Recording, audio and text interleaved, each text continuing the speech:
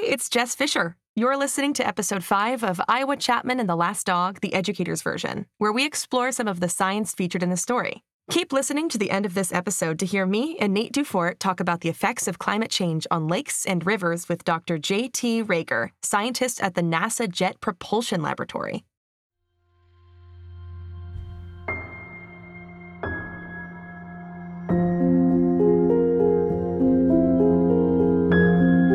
Chapter 5, Journey to the Sun.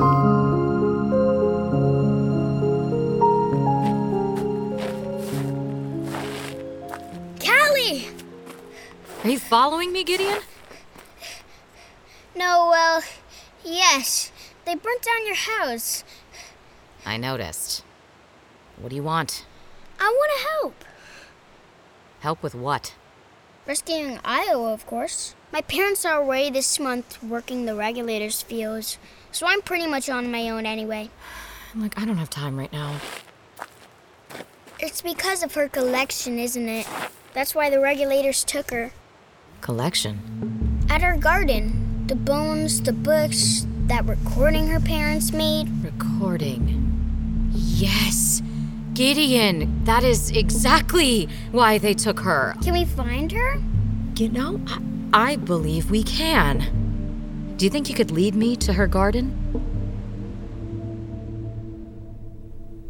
Iowa, time to go. Huh? Is it morning? No, we'd never make it in the daylight. I'll help you put the dog on the wagon. I'm gonna get you both to the well. The dog was still asleep as we loaded him back onto the wagon. But he was snoring loudly now, which seemed like a good sign. There we go. Got it. It's gonna be okay. I'll get you there. Somehow. The librarian lit a torch and handed me a bag filled with jars. Bean paste and root mash. Should be enough food and water to last you at least a couple of weeks. Store this jar separate from the others. What's in it? The liquid for cleansing the dog's wound. It'll sting a bit when he's awake, but it'll help him heal. And remember, keep it away from fire. Okay. Take this, too. The verses of the song from the book. All but the last verse. I stuffed the page in my pocket and we dragged the cart down the deserted, moonlit street toward the well. What do I do when we get to the well? Go down. What's at the bottom? Guess we'll see. When we made it to the well, I leaned my head over the side and peered down into the darkness. Hello? There was a basket attached to a rope and a winch, barely big enough for me to fit in, and with a big furry dog. Will it hold both of us? Guess we'll see. Please stop saying that. Hop in. I'll hand you the dog and lower you down. I stuffed myself into the basket, and the librarian placed the dog on my lap. Got you! Dog. Ready? Do I have a choice? The librarian turned the crank, and the basket began to lower into the black silence of the well. Here we go. Begin the journey to the sun, I guess. Awfully dark down here. Oh no. Now? As we descended slowly, the dog picked an absolutely terrible time to wake up. Hey, stop squirming. You're gonna make us fall. Stop. Ow! Hey, the well! Someone find the well! I know that wagon. It's broken. Oh no. They're back. The sisters and brothers. Please, dog. Please stop moving. I'll handle this, Iowa. Just hang on to the dog. You can make it. You have to get him to Haven. This is bad. This is very bad. What's going on, old man? Well, hello, my young friends. How may I help you? Go back to sleep. What you got down Close there? your eyes and your mouth. Basket? Come Nothing? on, work with me I was trying to here. collect some water for my shop. Ever tried bubbles? Very refreshing.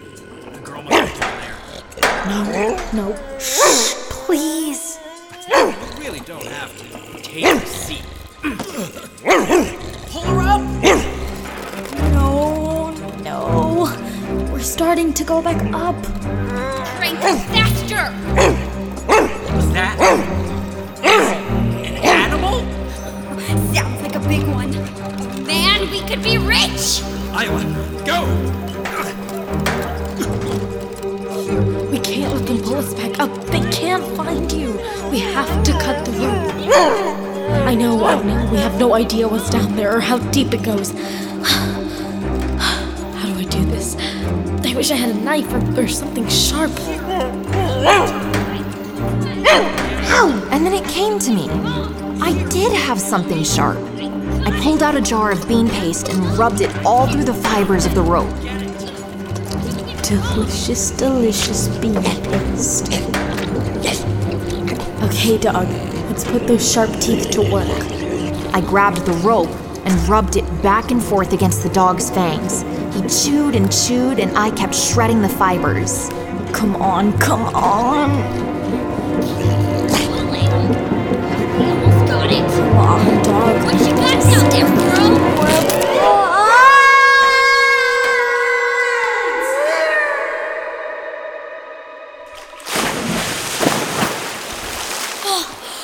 We hit the water in total darkness. I could still hear the yelling at the top of the well, but it felt like we dropped to the center of the earth, only we weren't at the bottom of a deep hole. It was a cavern with a river running through it. I've got you. Just trying to. My hand banged against something solid, something made of wood. I grabbed hold of it and pulled myself up onto a raft tied to the side of the cavern wall. Stop fighting! And let me help you!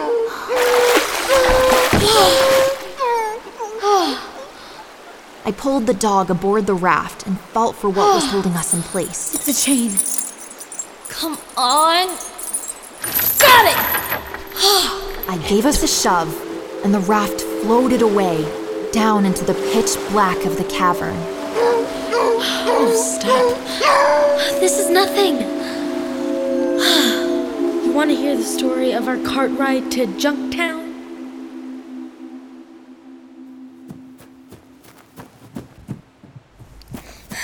I found it! This is Iowa's garden. You didn't tell me it would take this long to get here. Well, Iowa gets here by riding the river, but that wasn't gonna happen since I'm not a great swimmer and you almost drowned. Silly me. It's an old park. I guess. She keeps her collection over there, in that little dugout area. Dugout? She had a lot of cool stuff from the time before, huh? I can't believe she kept it all from me. I always said it was wrong to keep secrets. Secrets are the worst. Don't you agree? Mm-hmm. That's Iowa's teddy bear. She never let me touch it. She had it when I first found her as a little girl. I always wondered where it went. Climb to where they built with what was shunned through the well. It talks. The Junktown Well. No. Who's that? Hide, Gideon, hurry. So we've looked everywhere for her.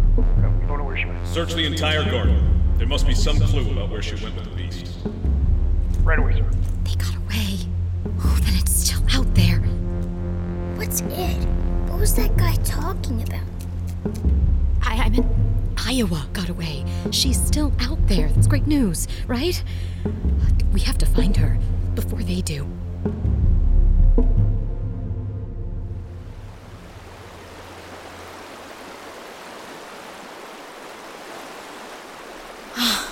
Dog, are you alright? Okay. I'll stay on my side of the raft and you stay on yours. Just don't fall off. The underground river carried us through caverns I could only imagine in the dark. At some point, I fell asleep and dreamed of haven. I was on a beach, at the edge of a jungle. It was a lush green island full of every animal I'd read about in the books. Horses and monkeys and packs of dogs. I woke from my dream as the underground river swept us out the side of a mountain and into the bright sunlight.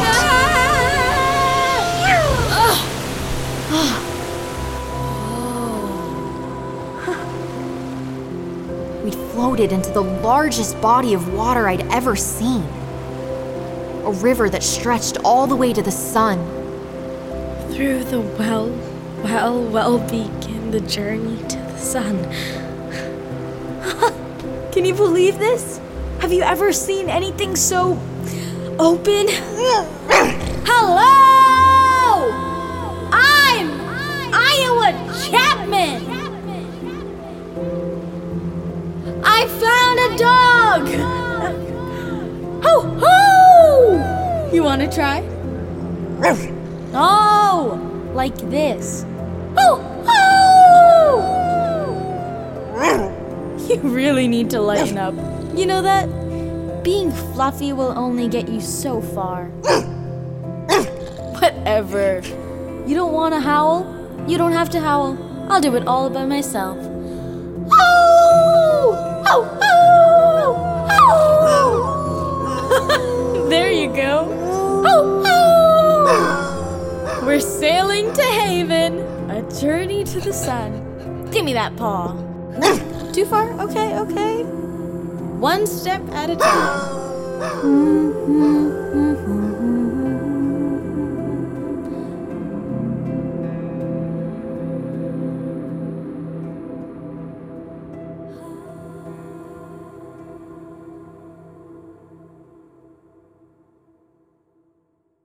Welcome to Iowa Chapman and the Last Dog, the educator's version, where we dig into the actual science behind the episodes of Iowa Chapman and the Last Dog. I'm Nate Dufort, who some of you may know from the shows Unspookable and Reach, a space podcast for kids. And with me, as always, from Gen Z Media and 6 Minutes Rewind, is Jess Fisher. How's it going, Jess? I am well. My hair is drying, so my head is wet. But I'm well otherwise. I mean, that couldn't play better into the theme of today's conversation, right? So true, so true. So tell us what happened on today's episode. In episode 5, A Journey to the Sun, Iowa and the dog follow the lyrics of the song down the Junktown Well and onto an underground river. When their raft is shot out the side of a mountain into a vast body of water, Iowa convinces him to howl with her. Their journey to Haven has begun. Oh, the howling scene. I love it so much. It's so sweet. So, them being on this body of water made me want to know more about lakes and rivers, and specifically, what is the impact of climate change on our freshwater? So I talked to Dr. J.T. Rager, scientist at the NASA Jet Propulsion Laboratory. Dr. Rager, thanks for joining us here today. My pleasure. Glad to be here. So we've been talking a lot about climate change on the show, and as of the last couple episodes, we've been seeing how important freshwater is to our story. Can you tell us how climate change impacts our rivers and lakes? Yeah, sure, Nate. So, of course, as you know, freshwater is very important to life as we know it. And, scientists at NASA, when we're looking for life on other planets, the first thing we look for is signs of whether or not that planet has water on it, because water is really the foundation of life as we know it. When we think historically about civilizations and how they've grown across the planet, most historical great civilizations are built on the banks of rivers or near water bodies of some kind. As we have evolved technologically, that's really given us the capability to move civilizations away from major centers of water. So, for instance, I live in Los Angeles, California, and there's no major body of water here in Los Angeles. It's a very dry place. And what we do in Los Angeles is we actually pipe water in from other places in the country, from the Colorado River Basin and from Northern California. And then we use a bit of groundwater here. So obviously with climate change, we think about warming temperatures and how temperatures around the planet are going to change. But one of the direct consequences of that is also how water will change, because as the atmosphere warms, it has a different capacity to hold water in that atmosphere. So water vapor dissolved as a gas in the atmosphere, a warmer atmosphere can hold more water. So the general theory, the general concept for climate change and water is what we call the rich get richer mechanism, which means that places that are already really wet, like the Amazon rainforest, for instance, where it rains a ton, or Kauai, which is an island in the Hawaiian island chain, some of the wettest places on Earth, they're probably going to get even wetter because the atmosphere has that capacity to hold more water. But dry places like the Sahara Desert or even Southern California, they're probably going to get drier. And so this wet get wetter, dry get drier mechanism, we call the rich get richer effect. And that's what we kind of expect to happen with climate change. So as we can imagine, that's going to bring less water to dry places where there may be a lot of people. We think about places like the Middle East, where population is growing, or portions of China, or portions of the United States, including Southern California and the Southwest in general, cities like Phoenix and Las Vegas, that are really fast-growing cities. Probably climate change is going to bring less water to those places. And warming climates can also affect things like snow accumulation in the Rocky Mountains, or in California here, we have the Sierra Nevada mountains. And warmer climates mean that generally snow will melt earlier and we will get less precipitation falling as snow. So that snow serves as a kind of water battery for us. It stores water through the winter and sometimes through the spring and into the summer. And that earlier snowmelt just means we'll have less water resources to deal with when the climate actually starts to get warmer in summers, through the growing season for agriculture, and throughout the year we'll have less water. So in summary, kind of the threats posed by climate change in terms of water are less water in dry places and less water stored as snow to get us through agricultural growing seasons. Wow, thank you so much for all of that. That's great information. Can you tell our listeners about the work that you do? What I usually like to describe for people is that us scientists at NASA are kind of like doctors for the planet. So just like a doctor might listen to your heart with a stethoscope or look into your ear with that funny thing with the light on it, we have these different instruments up in space, in orbit, and they're looking back down at the planet, and they're giving us different vital signs about the planet and how those vital signs are changing in time. And just like doctors have specialties, like a podiatrist or ophthalmologist, we have different specialties. So there's scientists at NASA that work on measuring and observing changes in ice sheets like Greenland and Antarctica. There's scientists that look at sea level rise. There's scientists that look at changing forests and forest fires in places like the Amazon or in California. And there's scientists that look at water. And that's what I do. I measure changes in fresh water on land from space. So we use different technologies. Some of those technologies are optical, which is like a camera up there in space that's just measuring changes in water at the surface of the planet, changes in lake area, things like floods. And we use some strange technologies, like things like changes in the Earth's gravity field that tell us something about how different water storage is changing beneath the Earth's surface, including groundwater storage and snowpack on top of mountains. So we're always trying to invent new techniques to measure what we want to understand from space, because it's not always possible to get out there with a pole or some other measuring device and measure what's happening with water all over the planet. So space gives us the opportunity to understand the big picture and how things are changing all over the world. That's amazing to think about, that it took us being able to go into space ourselves so that we could better observe and learn about our own planet. Well, I can't thank you enough today for your time, Dr. Rager. Yeah, it's been my pleasure, Nate. Thanks for having me. You know, when Dr. J.T. Rager was talking about Arizona getting drier, I lived in Arizona for a year. I can't imagine it getting any drier. I know. And the same thing is true with going to Kauai. It's such a beautiful place, and it is, it can be swampy there in all of its gorgeousness. I don't know how that could get wetter, but these are the things that we're going to have to deal with if we don't start reversing some of this climate change. Yeah, which it seems like he's doing from space. It's truly, truly amazing. Well, that is it for this episode. We'd like to thank Dr. J.T. Rager, scientist at NASA's Jet Propulsion Laboratory. To find out more about the effects of climate change on rivers and lakes, check out the links and resources in this episode's show notes. For more awesome pods, go to gzmshows.com. It's starting. GZM Shows. Imagination Amplified.